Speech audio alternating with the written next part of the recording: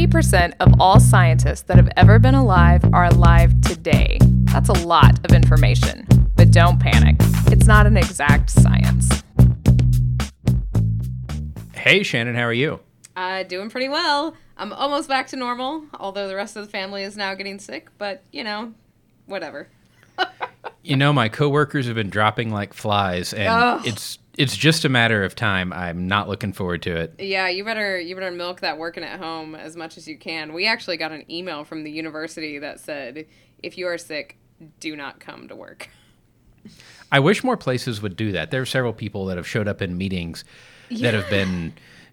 It's just like, no, we can Skype you in. We can do something. Please don't get me sick. Exactly. It's ridiculous. I came one day when I was sick, and, I was here for 2 seconds, and I just had to run into my office and get something. I felt bad about it. Like, I'll never do that again. Even though I was only here 2 seconds, I felt pretty terrible. So, yeah, it was super nice to see that, stuff can wait, so you don't kill everybody. Exactly. And, we've had some excitement here this week. We had a water pipe break in the building, and so working from home has been much more of an option this week. Nice. Awesome. Well, as long as it's in the building and not your house, so knock on some wood. Yeah, it's true, and it's been relatively cool here, so I'm not complaining about getting to stay at home and work from here, have the dog curl up in my lap, that kind of thing. Yeah, it's always nice to have your service animal there with you. Exactly. And, I've been in the evenings watching some of the Olympic sports, which is always fun. A lot of physics in the Winter Olympics. I don't know how we can work that into a show, but I feel like it needs to be. I feel like it needs to be, too. That's a good call. I get really mad because it's like, while I enjoy ice skating, I really want to see the skiing, and I feel like they dump everything to put ice skating on, and there's a lot more physics in ice skating. I mean, a lot more demonstrable physics in ice skating, but it's true. And my wife has decided that I only enjoy the boring sports. Of what? Because, so not Winter Olympics specific, but when it comes to sports ball, I enjoy baseball. And when it comes to things that are in the Winter Olympics, I like curling. Curling, of course. Curling is super exciting. Lindy's just not watching it drunk enough, I guess. So I have resisted putting in Fun Paper Fridays in the past because I think we should do it as a show. There are actually 2 research groups that have been arguing in the literature for the better part of a decade now about the physics that happen underneath a piece of underneath a curling stone at the interface between the curling and the ice. That's beautiful. And it's actually, there's a lot of really cool things where there are 2 ways that this lubrication and sliding mechanism could work, and we don't know which one it is, and we're using some absurdly expensive technology to try to figure it out because, once again, it has applications in things other than curling. Oh, yeah, and it's like a reverse glacier if you think about it. Oh, that is. Yeah. You're welcome. Okay, well, before this show devolves into that... John's got to go make some notes. We'll be back, folks. Right. So we got an email from listener Mitch in Homer, Alaska, and he had told us some about the earthquake, but he also sent a link and said, I wonder if you can build one of these. And it was a link to a video about the augmented sandbox, which we each had at our respective institutions. That is right. Well, yes, Mitch. Yes, we can. Our augmented sandbox was fantastic because I actually had a computer science undergraduate student approach me and say, hey, if you pay me just this, if you just pay me materials, I'll build this for you. And I was like, well, we can actually pay you as well. And he was fantastic and built our augmented sandbox that we play in constantly. Yes, and somebody at Penn State had built one for the museum. And last I knew, the physics core that drives it was relatively simple, and they were working on adapting it to be a glacier physics core, so you could also build glaciers and make them flow and that kind of thing. Yeah, I've heard a lot about that. Ours had lava, which was super fun. That was my favorite because you'd have these kids playing it and you're like, cool, well, let me build this like mountain lake. And then I'd hit this button on the side and be like, it's a volcano. And everyone would freak out and be like, oh. So yeah, this augmented sandbox is fantastic. Like, Do you have the little Tommy Lee Jones action figure blocking the flows of lava with concrete barriers? that's right, obviously. What else do you block lava with? It's so wonderful to watch adults devolve into 8-year-olds again instantly when you turn on this augmented reality sandbox. Well, and a lot of them, at least ours had the kinetic sand, I think is the trade name for it. Oh, no. That's not good. Regular sand is the best way to go. Oh, so I was actually fascinated before the projector even got hooked up with the kinetic sand, so much so that I, went to the store and bought some.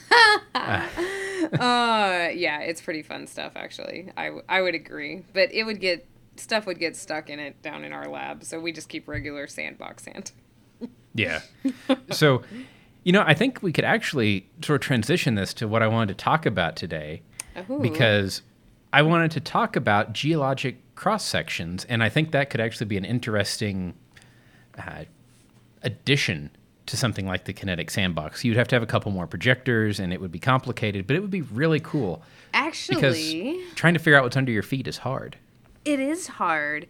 And that just, we're going to have to stop the show so I can make some notes, because kinetic sand would absolutely make it easily available to do geologic cross-sections. But we'll get to that, because first we probably need to talk about what we mean by cross-sections. And this is sort of where, John took the easy route and he got a meteorology and geophysics degree, and I took the hard route, which was meteorology and geology.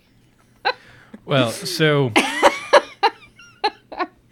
as we'll see, when we're talking about trying to infer what's underneath your feet, geologists do pretty good for like the top, the lowest point in your survey area to the highest point in your survey area, inferring what used to be there. Oh, here's where we're going to get snarky. And then geophysicists provide this answer much deeper, but they're not any unique solutions. So, the answer's whatever you want it to be, right? Well, seismic cross-sections, you kind of back up and turn your head, and somebody comes into your office and asks about this new piece of art that you have. Yeah, that's exactly true. So hopefully you can tell by our banter, cross-sections are kind of, they really are. They're mostly built on data, hopefully, and then the rest of them are built on your prior knowledge of geology and your artistic ability. Exactly. And it's something that I think a lot of people have problems with, because spatial reasoning is hard, especially when you're dealing with spatial reasoning of you're working in a different reference frame of where the rocks used to be.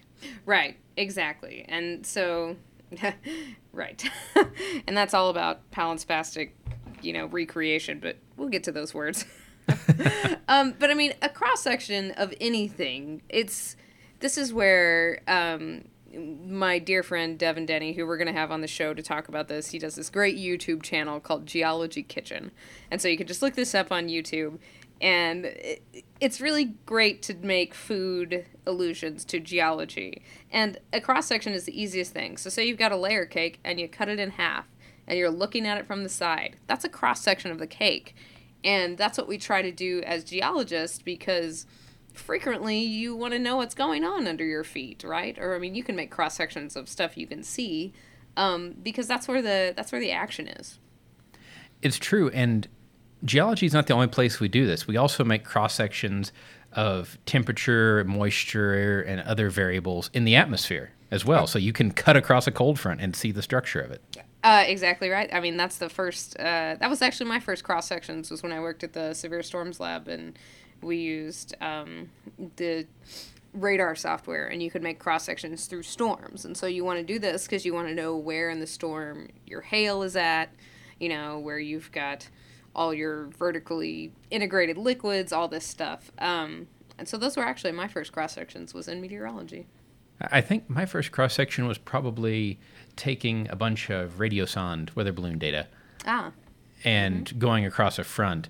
And it's actually strikingly similar to a cold front moving is strikingly similar to a turbidity current. Yes, it's the same thing. It's just a different time scale of physics. Yep. Right. So we make these cross sections all the time, but in geology, generally the thing that you start with when you're making your cross section is your plain old geologic map. Right, exactly. So you've got this map, which is in what we call map view or plan view. You know, you're looking down on the rocks. So like you're up in a balloon looking down, and that's what a geologic map is. It's like, if we're going to talk about, say, bedrock maps, which is what we'll talk about right now, and what are the rocks that are there? So you take away all the river alluvium and dirt and everything. What would those rocks be that are right there? And the point is, you want to start to make a cross-section. So you see the rocks on top, but then, and this is really at the base of most geologic maps, somewhere on that geologic map, the geologist has made a cross-section, because that tells you tectonically what has happened in the area. You know, do you have folds? Do you have faults? How are they oriented? Because that's kind of hard to tell on a map sometimes. Yeah, so that's where you want to start, is with that thing. And basically, that geologic map is made up of a lot of information, but most importantly, contacts, right? Yeah, so contacts are where rock formation A meets rock formation B. And we draw it as a line, and we don't walk the whole thing. In fact, generally, we start out with aerial photos when we're doing this. And then kind of circle some areas of, okay, I'm not sure exactly what's happening here. We should go walk over there. Right. So if you're a professional geologist, that's how you do it. If you're a student in my class, don't you dare start with an aerial photo. We're going to walk it all first. So I think cross-sections actually make the maps easier to read for beginners, because if you think about a dome or anticlines or synclines or some of these other structures, the way that they're manifest on a plan view, which really what you're drawing is a cross-section. It's just a cross-section horizontally. In the horizontal, yeah. These vertical structures and dipping structures have weird representations in this horizontal cross-section of a map. Right. And so the base map of most geologic maps is a topographic map. Okay? And so we kind of have to start there to set the stage for what you just said. Because, so a dome, it's a feature that... It's just what it says. It's a dome, right? It's hard to, like, self-definition. Yeah, it's really hard to come up with another name for a dome. Technically, it's like a circular feature where the oldest beds are in the middle, youngest beds on top. Imagine you had some salt or something, a big salt deposit from an ancient sea. The salt is less dense than the surrounding rock, so over geologic time, it's going to flow and push upwards, bulging all the rock above it up in this dome-like structure. Right. And so if you're looking at that in a horizontal cross-section, which is what I would call maps from now on, so if you're looking at it from above and you're just going to map the salt, it just winds up being a circle. And that circle will probably correspond to the topographic high on the map, right? So it might be bubbled up like that. Doesn't always have to happen. If you have a contour map as your base map. And so it's just a circle. How do you conceptualize what that dome actually looks like? Right. And I actually, when I'm making a map, but I am not, I made maps in school, but it's not what I do on a daily basis. I don't look at geologic maps, and I certainly don't make them on a daily basis. But I always found it easier to completely ignore the topography when I was collecting my data, because I would bias where I would go look at things. So as someone that looks at geologic maps daily and makes them more than occasionally, I understand where you're going from there, and that's to try to make it objective, but that's not always the best approach. It's probably the best first approach. I'll say that. But there are lots of rules about how geologic contacts will follow topography. And so you shouldn't make that assumption, but it's also a good guide for if you're trying to do those spot checks like you were talking about earlier. Okay, I will say, yeah, you know that if you're going in a valley, you're going to get kinking around it. Yes. So that's something, that has a physical basis.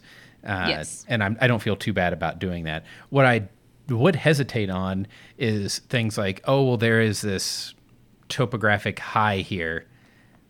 I think I know how I'm going to interpret that. Yeah, and because it's deceiving. So this is our very first. I'm laughing maniacally because yes, I agree with you here, because this is one thing I do to trick the students right away so they don't make this mistake, which is where you were going. You know, just because you have a hill doesn't mean you have a dome or an anticline, right? Just because it's a mound doesn't mean that the rocks underneath it are also curved to match that topography. And so I have sort of, it's not elaborate, but I have a setup where that's the first and obvious interpretation, and everyone always gets it wrong, so hopefully they never make that mistake again. Yes. And yeah. As I laugh maniacally because I think it's hilarious every time, because everyone's like, why did I get this wrong? And I'm like, just because if it's a hill doesn't mean your rocks, curve around in the shape of a hill. Like, that's ridiculous, right? Because sometimes topography has nothing to do with, well, it has to do with the underlying geology, but not necessarily the underlying structure.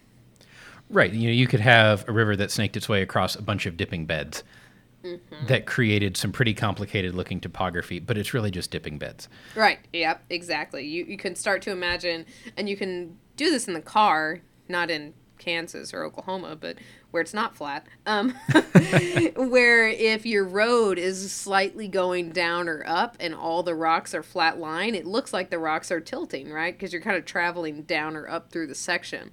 And you're like, oh, those rocks are slightly tilting. No, man, the road's just going down or up, It's very easy to trick yourself into that. And the same thing when you're mapping. So you're absolutely right about that.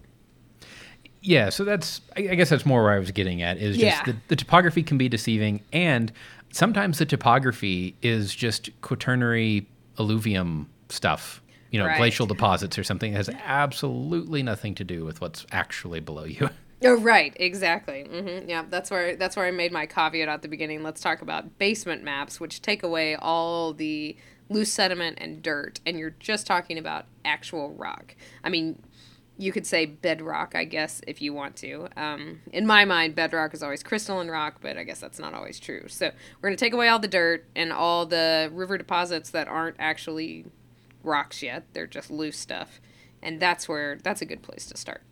Right. So, I mean, that's why, when you go to field camp, you come out to Colorado where the wind has stripped everything that is not rock away. Exactly, and it's too dry and hot for actual plants to live because they just get in the way of the rocks. I don't see how you did anything in Pennsylvania if there wasn't a road cut. That's basically all we did. I remember the first map that we made. It was just a grad school, sort of an orientation exercise, get to know your colleagues, was, okay, we're going to put you in teams and you're going to go make a map of this area. There were 2 road cuts, and then I remember there was a little place where they said, okay, we're going to go take a strike and dip measurement, which is the next thing on our hit list here. Yeah. But we're going to go take this measurement. And I was expecting, normally somewhere where you can put your notebook and get a good orientation from your compass. It was a bed of shale sticking out of the ground about 1.5 inches that you had to lay on your belly and eyeball the dip. See, now this is what happened when I took my class to Hot Springs, Arkansas. And they were like, where are the rocks? Yeah. And I mean, Hot Spring, Arkansas is right in the middle of the Ouachita Fold and Thrust Belt. It is structurally majorly complex. It is a premier fold and thrust belt. I mean, the structures are just like salivatingly beautiful. But you can't see any of them because there's so much grass and trees. Like, my favorite thing is to get the aerial photo out because, just like you said earlier, John, that's one of the ways you first start to map. And it's like there's nothing. All of the aerial photos are either green or brown, depending on what season they were taken in. Right, and if you see a change in plant type, that's probably a contact, which exactly is unfortunately one of the better ways to map sometimes. It's so true. So true. But we digress. Okay, so you definitely want to be out somewhere like that because it's easy to see the rocks, but, most areas have these basement geologic maps, right, or bedrock geologic maps. And in order to start to make that transition from if you're looking down and what it is to if you take a slice through it, what it is, that's exactly what you have to do, is you have to pick where you're going to take this slice. And you've got to take into account all these strike and dip things. Which, strike and dip, it's how we talk about the orientation of the rocks, right? So, if you have a rock that's tilted, say 45 degrees, okay? Rocks are originally flat line, sedimentary rocks. You tilt them up 45 degrees. If you were to take a piece of paper, or a horizontal plane, if you will, and intersect that horizontal plane with that rock, it makes a line. That line is the line of strike. Yeah, and so you said 45 degrees angle, so that would be the dip, is it's 45 degrees from the horizontal. The way I like to explain it is if you pour some water out of your Nalgene, the water runs down the dip direction, and 90 degrees to the dip direction is strike. Exactly right. This is how we do it in America, but lots of other places do it differently. In Europe, you'll often see something called dip, which you take your compass and you look at the azimuth and which direction is that water flowing, and then what is the angle that water is flowing from the horizontal is something you would record. So here we do strike and dip. There they do dip. Well, it all gives you orientation of the rock. It gives you orientation, but it gets very confusing because when we're taking strike and dip, okay, well, if your rock is dipping, let's say the line of strike is north to south, and it's dipping at 45 degrees. Is that north strike or south strike? Well, it depends on which side of that line it's dipping. And then you use the right-hand rule, but it depends on which right-hand rule you use. Mm-hmm, because I use the British right-hand rule, which is basically like using your left hand. Yes. There are lots of ridiculous conventions, and how my class, which I've yelled at them for the past 3 weeks, and they will not make this mistake, how you get over that is if you're going to record a strike, so it's a line, and if you're looking at a compass, there's a north arrow and a south arrow, right? But which direction are they dipping? If it's striking north-south, it could be dipping to the east or to the west. So what you do is you write down east or west. And then there's never that, for sure. Yes, there's never that ambiguity, right? So you're like, oh man, did I read the wrong arrow? Did I read the south arrow? And then you're stuck with this number, and you don't know which way they're dipping, which is the whole crux of making a cross-section, and you're hosed. Or when you're out there, it doesn't matter which arrow you read. I mean, you should read the north arrow just for good practice, but right. You know, it doesn't matter because you've actually written down it's dipping 28 degrees to the east. Well, now and you should also sketch it on your map in real time to make sure you're not just doing something totally boneheaded when you're taking your measurements. You should. And actually, we have a text that we use that I super love. Like, it's really great. It's Angela Coe's Geologic Field Techniques book. And the only thing I hate about it is instead of actually sketching strike and dip symbols in real time, she says to put a dot and then write your strike and dip in your book. Yeah, I don't like that. No, that's bad. So you should write your strike and dip on your map, and you should also write your strike and dip on the book. You know, I put a dot and number it and write a strike and dip symbol. So then as you're mapping, you can, you know, see what your structures look like in real time, just like you said. Right. And this is also why, well, you know, you can use quadrants or you can use actual azimuth for reporting strike. We've argued about that before. I think using quadrants is just absurd. There are so many people that do, and it's so funny to me because we have like 5 quadrant compasses, and the kids just die when they get them. They get so upset. I think quadrants are massively intuitive. Intuitive, sure, but we live in an age where this is all going to end up in a computer. Yeah, okay, quantitatively they're dumb. And, I mean, yeah, you can convert them, and it's not hard, but it's also one of those things where I think we should be reporting dip angle and dip direction because that's unambiguous. Oh, well, right, and so I make them do that as well, so, yes, but I agree. Anyway, so we digress. You're out there and you take all these strike and dips. And when we say you take all these strike and dips, I would say to map an area that is, you know, 1.5 miles by 1.5 miles, you're probably going to take a few hundred. Everyone, I want you to listen to that again. Everyone from my class that heard that. If you're going to map a section, which is just a mile by a mile, right? Yes. Yes, that is exactly right. You should probably have at least 100. I mean, it depends on how many contacts you have and how complex your structure is. Right. If it's just a bunch of shallowly dipping beds, okay, yeah, you're probably going to have 10. But when you've got a lot of complex folding going on, and then it was offset by faulting, which always happens. And, yes. Yeah, exactly. I mean, I remember one little section of a map where there were what turned out to be overturned folds, so folds that went over the top. So all your dips were quite funky to interpret. I think in that one little part of that section, I probably had 75 or more. Oh, and that is exactly right. And we'll go to an area where it's probably a quarter mile by quarter mile.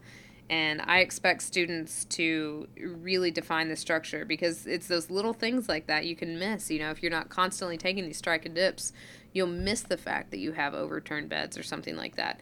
And so I expect maybe 50 in this area, and I invariably get 5 from nearly the entire class. Well, and also not to mention when you try to plot these things on a stereo net and do some actual statistics with what's going on in the area, 5 is meaningless. Yes, it really is. And this is where I will say, you know, if you're just mapping, you can get to use a Brunton compass. You get pretty fast at it. Like, I feel really quick with just my regular Brunton compass. But not to make a plug, but no, it's actually, I'm totally making a plug. We had Lauren and Dave Hirschap on a while back. You can go back and listen to that show, and they created sort of a new compass, the Brunton Axis, that makes taking those strike and dips super fast. And the reason that you need to do that super fast is just always, John said, if you've got complex structure, you want to take a ton of them, and it's in a small area, and you want to get as much detail as possible. So something like that actually, you know, can make your job move along pretty quickly. So while that sounds like a lot, it's often needed for some of this complex structure. Definitely. So you'll look at your map, you'll see where you have strike and dip. You want to make your cross section, I would say in general, try to make it perpendicular to most of the structure. Yes, you do, because if you think about structures that are dipping and you start to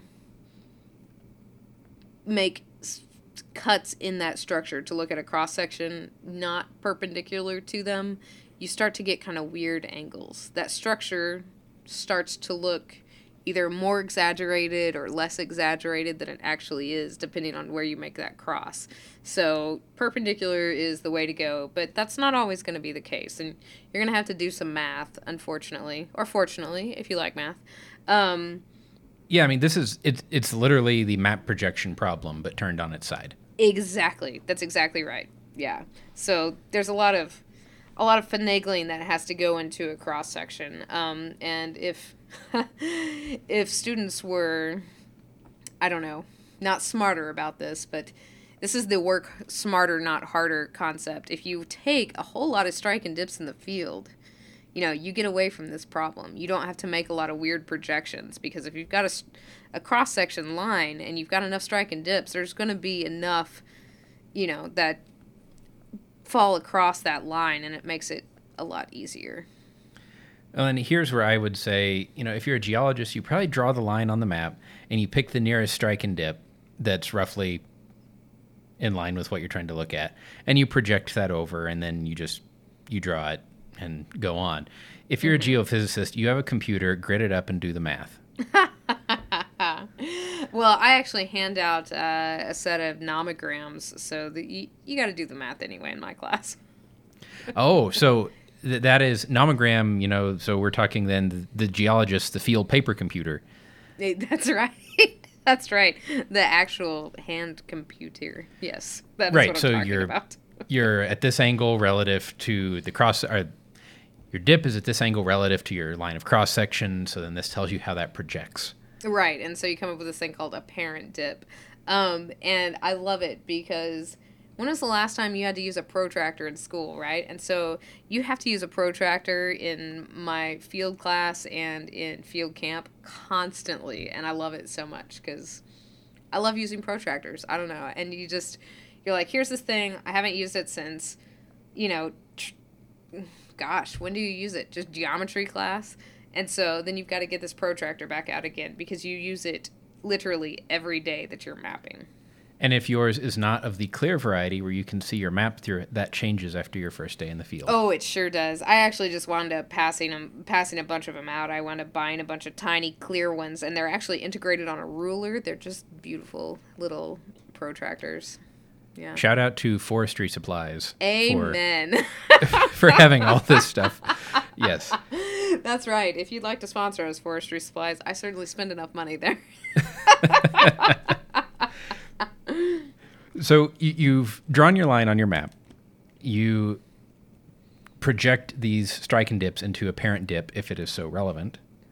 And now, if you're doing this by hand, you take a piece of paper and you lay it along your line, your cross-section line on the map, and you mark on the piece of paper where all the contacts are and where all your strike and dip measurements are. And then that paper now becomes your own little custom cross-section ruler, and you use it to start constructing your cross-section. Right, exactly. It's something, and this is it's a hard concept to get across because it's something you don't have to understand how to do it. This is the recipe for doing it. Okay, so if you're not spatially inclined, you might struggle more in geology, but, whatever. Everyone can overcome it. But if you don't have a good 3D view of things yet, you don't have to actually make a cross-section because there is this recipe, and that's how it starts. So you just have to follow the recipe, and you will magically come out with a cross-section. Well, you'll magically come out with a cross-section below ground. Yes. Sort of. Yeah. This is where, and I don't know, I don't remember if this is standard practice or not. Is it standard practice that you put the topography on the cross-section? It depends. It depends on the point of your cross-section. If you're only interested in the subsurface, you don't generally. But when you do the topography on your cross-section, I feel like it is a lot easier. Yeah, so I always like to add topography as well. Mostly because a lot of times in cross-sections, I always found I was having to project structures up. So things that were no longer there. Mm-hmm. And having the topography sometimes helps do that. Yeah, it does because, sometimes structures and topography do follow each other. And it helps you know if you've done something terribly wrong, right? Yeah, definitely. If you have a dip slope somewhere that the topography says is 180 degrees off from what you have. Yeah, you're probably wrong. Yeah. That is true. The good part about that is too, and you often see this in professional cross sections, is that they will project the structures above those surfaces, which, if anyone from Oklahoma thinks about this, the place that we go to the most often on field trips is the Arbuckle Mountains, which was a huge anticline. Just like there was one massive anticline. And so you don't really see that, but if you were to take a cross section and you do project that above the surface, because it's all been eroded out, right? And so it makes it clear when you do those kind of projections. You're like, oh, that's what happened. That part's always tricky where you see, okay, I've got bed C, then bed B, then bed A on the left, and on the right, I have bed A, then bed B, then bed C. Mm-hmm. You have to start drawing it to say, okay, was this an anticline or was this a syncline or... Exactly. Yeah. And how are they dipping? Was it an overturned anticline or syncline? And by making those projections, that's how you do it. But also, it's also the point of a cross-section, right? Because you're making these projections in the subsurface as well. And this is where there's a whole bunch of rules about, you can't just... Your contacts shouldn't intersect in the subsurface. You should keep a constant thickness unless something tells you not to, like a fault or something like that. That's the one that always gets me. Is, you can draw a cross-section to be whatever you want, just like you can interpret a seismic section. Mm-hmm. Mm-hmm. And below the ground, a lot of times, yeah, you see people all of a sudden, oh, well, this layer got thicker here. It's like, well, why would that happen with no evidence to speak to that? Yes, and so people will do that, and a lot of that is a testament to either you have plotted your apparent dips incorrectly, you've read the nomogram wrong, you did the math wrong, or you took the dip wrong in the field. Because, yeah, why would you have a section that's originally, because, these are sedimentary structures we're talking about. Originally, sedimentary rocks are laid down horizontally. There's no real reason, unless you have like a thing that we'd call a growth fault or something, for it to be thicker on one side and thinner on the other. Usually these beds are constant thickness. And so why would you do this in cross sections? And it happens every time. So there's a lot of stuff you need to think about practically. Like, why would this happen? Like, this is what my recipe said. This is how I made it. But something's not right. And this is kind of where the art comes into it a little bit, I think. This is where some cross sections become geophantasmograms. Please tell me somebody wrote that on the top of one of your papers once. No, but it is in a textbook. I do not remember the textbook, but somewhere it shows a very artist's conception geologic cross section that has lots of actual technical problems in it, and they called it a geophantasmogram. I love that. I'm going to use that. But this is where people start doing what, in the light, to a geophysicist, seems slightly absurd. Of they're working on their cross section and they pull out a ball of string and start like measuring links along beds with string, and but it's one way to do it. It is one way to do it. I'm not even going to laugh. Like, I mean, so what's your point?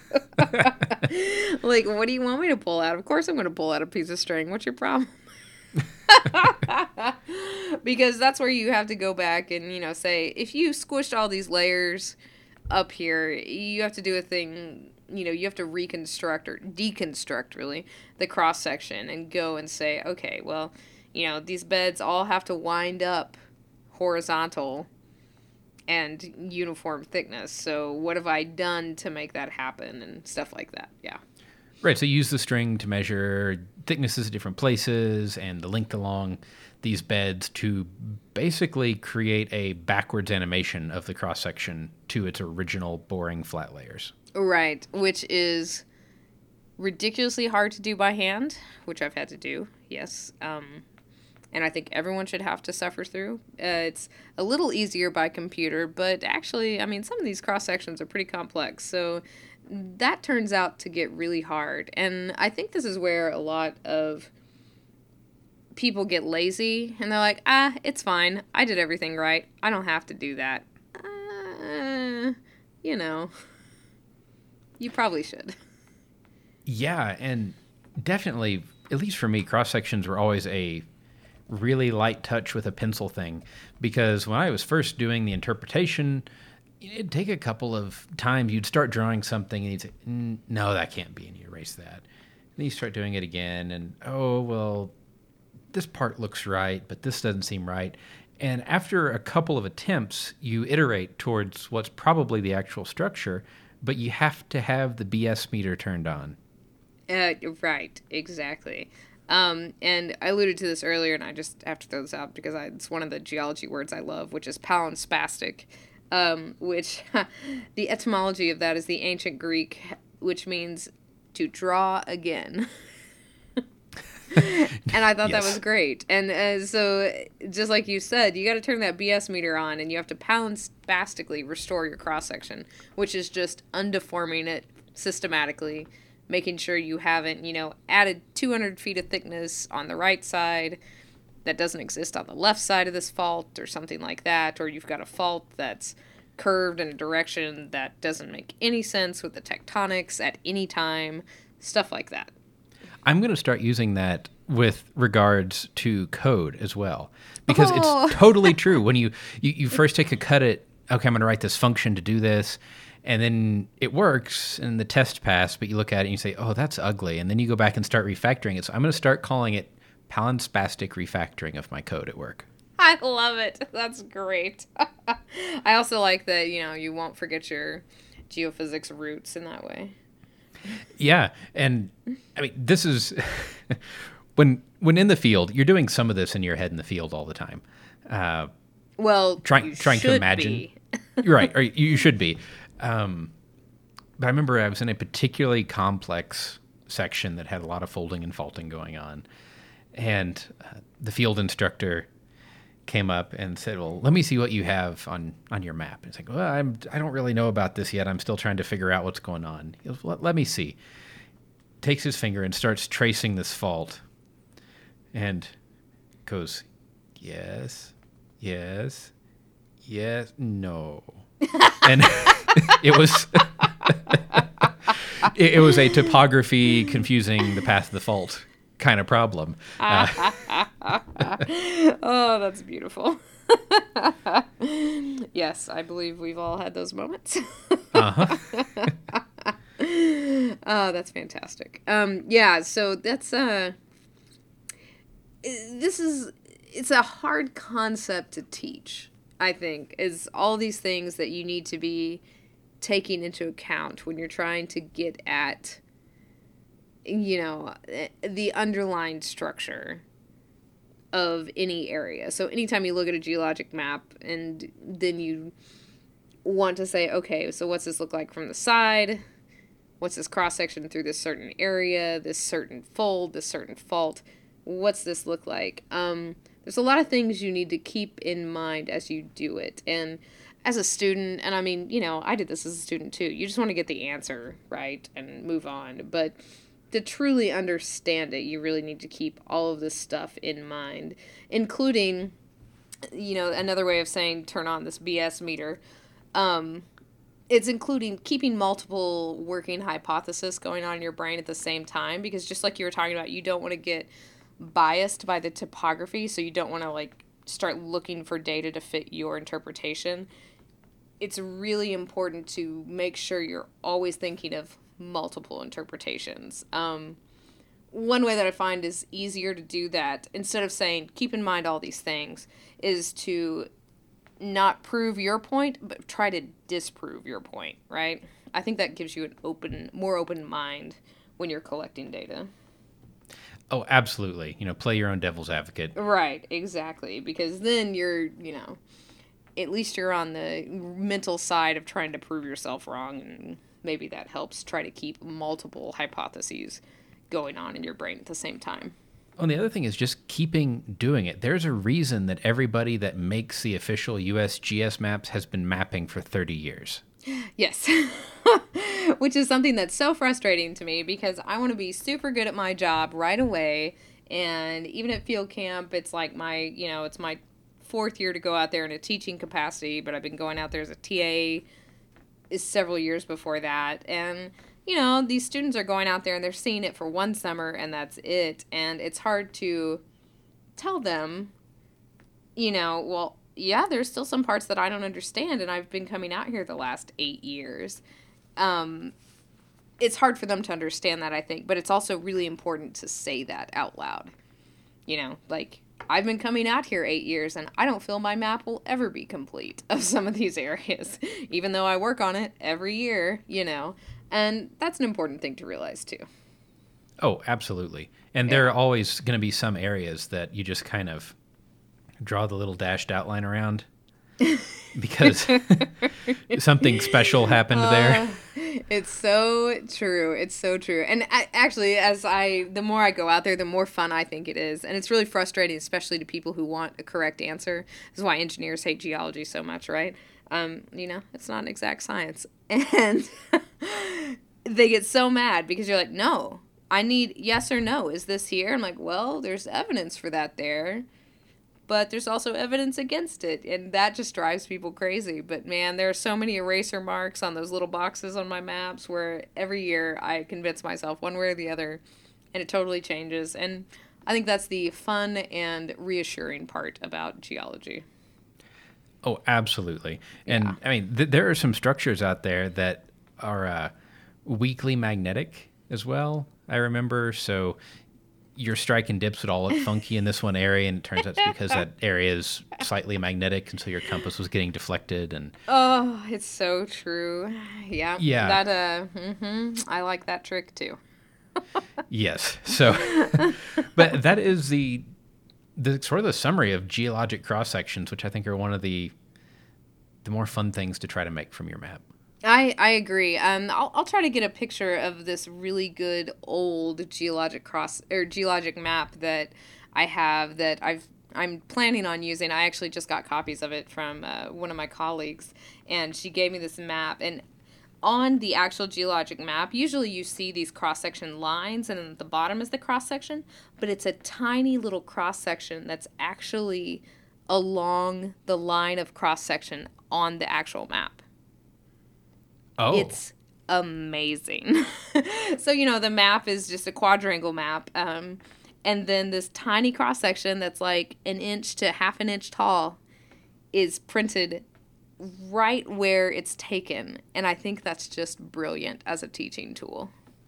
Oh, absolutely. Yeah. So I'll get you those pictures so we can put those, in the show notes or link to them on there, because it's the best teaching geologic map I've seen. Yeah. We'll definitely put that as a photo that goes with the show. Yeah. But I think it's probably time to move on to everybody's favorite segment of the show. Yay! Stereo cowbells are back. Yes. Fun Paper Friday. Man, these medical journals are just killing it. BMJ is my favorite thing on earth. So this is From Shakespeare to Star Trek and Beyond. Embedded pun in the title. A Medline Search for Literacy and Other Illusions in Biomedical Titles by Goodman, who was not one of the Goodmans on the Goodman, A Few Good Men, Goodman, and Goodman paper from several episodes ago. Exactly. So obviously this is one of the Christmas issue BMJs. And again, these beautiful abstracts. And so Goodman set out to document biomedical paper titles containing literary and other allusions. And he does this basically just him thinking of funny puns and stuff. Which is totally unscientific, which he basically says so. But there are a lot of allusions, especially to Shakespeare, Hans Christian Andersen, the Bible, and then also movie titles and more current allusions. And so he's looking at these through 1950 through 2004 and just saying, what are these allusions and should you do this in the first place? Right. And one interesting thing I found about this is that some of these are timeless. So Shakespeare versus other ones, movie titles and that kind of thing. Not quite so much, which I guess isn't all that surprising. But you look at, if I make a reference to the movie Office Space, as I saw one of the former guests of Embedded was saying today, oh, look, at the office, he said, look, this projector thing was made by Initech. And he was just dying laughing, and nobody else, they were just staring at him. See, this happens to me in my classroom when no one answers and it's real quiet. And I go, Bueller, and no one laughs anymore. And I thought, my God, all these kids are too young. They've never even seen Ferris Bueller's Day Off. Well, and you and I have made references in talk titles, actually, to Dr. Strangelove, or How I Learned to Stop Worrying and Love the Atomic Bomb.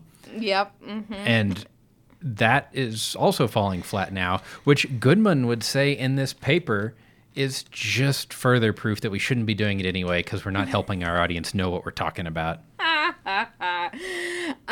I disagree with him where he thinks, though, that this doesn't help people read papers, because I think we've disproved that with the whole existence of Fun Paper Friday in the first place. It's true. How many papers have we read that we never would have read anything in that journal except for the fact that their title was absurd? Exactly.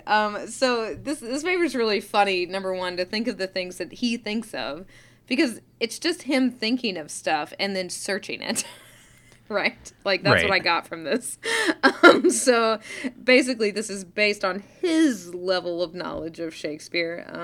And the Bible one, actually, I thought was really interesting because he says it's more often cited not from Americans. Interesting. Yeah. Yeah, it said it was like 10% more by people in Europe. I thought that was interesting as well.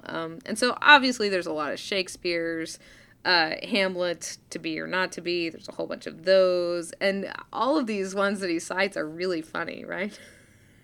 Yeah, and I mean, this is a wealth of fun papers in itself. Journal of Surgical Oncology. A rose is a rose is a rose is a rose, but what exactly is gastric adenocarcinoma? 1998, the Journal of Surgical Oncology. There you go. Yeah. One that I liked quite a bit, which was another Shakespeare one, is it ignobler for science to suffer the slings and arrows of outrageous foolery? And I that one was great. I love a good pun. So apparently there's a test in some medical field called NOD2, NOD2. And my favorite one from the whole paper was to test or nod to test. What are the questions? That's super great. There's also a Kurt Vonnegut short story that's a takeoff on that too. These telomeres, I don't know if you know anything about telomeres. I don't know why. I don't feel like I know a lot about medical stuff, but I feel like I know more than the average person because for some reason I'm really obsessed with it. All's well that ends well. That's the name of it. Telomeres. All's well that ends well. And telomeres are little things on the ends of your chromosomes. Okay. So there you go. I Nice. thought that was funny. I had to look that up to see if that was actually why it's funny and I remembered it correctly. So yes. And then there's ones about, telomere and cancer. All's not well that doesn't end well, which was kind of terrible, but still. Yeah. Well, and there's lots of non-literary allusions too. So there's Back to the Future. I was really excited about how many Back to the Future ones. 381. Yeah. Let's see. Star Trek. A lot of them were the original series. Obviously. Close Encounters of the Third Kind, classic by Steven Spielberg in 1977. Good and the Bad, the Ugly. Super surprised at how many Good, the Bad, and the Ugly references he found. That is. Yeah, that was pretty interesting. One also A Fistful of Dollars, which my mother is obsessed with Clint Eastwood, so all of these are very familiar to me, and I love it. A Fistful of T Cells. See, I would totally read that paper. Do I have anything to do with T cells? No, I would totally read it. And that inspires a figure in the paper that is Yes. a picture of Clint Eastwood from that movie. Usurping my other favorite figures. Yeah, exactly. This is great. Well, one thing that was interesting is even when accounting for the increased number of papers that are getting published year on year on year, which we've talked about before, the number of titles that have these allusions per normalized paper production is linearly increasing. Mm-hmm. And it's independent of whether it's Shakespeare, Carol, the Bible, Proverbs, Back to the Future, whatever. They're all increasing at pretty much the exact same rate. Yeah, I think this is hysterical. Either we're obviously producing just funnier people in general, but whether it's real or not, people think that creating funny titles is going to get their paper read more. So one of my colleagues here, and I talked about my dear friend Stacy several times on here, she did her master's thesis on the Alamo Breccia, which is a impact crater breccia out in Nevada, and it's called the Alamo Formation, and she wanted to name her thesis Remember the Alamo, and our advisor would not let her. She was so sad. Oh, yeah. So I actually did a talk on it for her at something, and I titled it Remember the Alamo, so there you go. And I'm going to be really interested to see. So a lot of these more pop culture references, the movies were made in the late 70s or early 80s. Mm-hmm. I'm interested to see if in the next 20 years the references to those go off a cliff or not. Yeah, and so I think some of them show sort of a downward trend, right, between sort of the older references to the more obscure, but I feel like stuff like Star Trek and Star Wars, that's never going to go away. No, but maybe some of the Eastwood Westerns might not be as popular. That is true. Back to the Future, that'll probably go away, but I think there's still a good number of hardcore nerds that stuff's just not going to go away. What I'm really sad is that he did not look for any Lord of the Rings literary allusions. It's true. Yeah, those have to be there, right? I don't know. Maybe not, but... I mean, we might need a follow-up study here. I agree. Are you ready to publish in BMJ? And This sounds like something that would be perfectly suited for machine learning. You feed a big database of quotes and a big database of paper titles, and it picks out things that allude to each other. That is absolutely right. That's spectacular. That sounds like a master's thesis to me. Oh, what could you call it, though? Oh, there's a good one in there. I'm not even going to speculate. I'm going to have to wait. I mean, Johnny Five is alive. That's another movie nobody will remember. Man, probably. I know. I made that joke the other day, too. And, yeah, nothing. It fell on deaf ears. One that is clearly, I wanted to point this out because I think it's funny, a jargony word, which is paradigm shift. And clearly he has it in for the term paradigm shift because he starts the paper referencing another paper that talked about catchy titles. And he said, but catchy titles using literary allusions predate paradigm shift, first used 1980, by a good few years. Because apparently this study has been done using the phrase paradigm shift before. And so that's actually one of his, one of the things in the graph is the use of the word paradigm shift. And he said, disturbingly, it is not going away. Right. Well, you only get paradigm shifts through synergistically leveraging your... Did you get that from Intech? Yeah. Is it good for the company? Oh, you've already turned over to the corporate side, I see. So if you have a paper that has an illusion that you think is particularly great, we would love to hear about it or your opinions on how elusive titles are affecting your paper reading habits. Shannon, how can they get a hold of us? Well, you can email us those, show@don'tpanicgeocast.com. You can send us a link on Twitter. We're at don'tpanicgeo. John is at geo_Lehman. I'm at Shannon Doolin. You can also hang out in the Software Underground Slack chat room, the Don't Panic channel.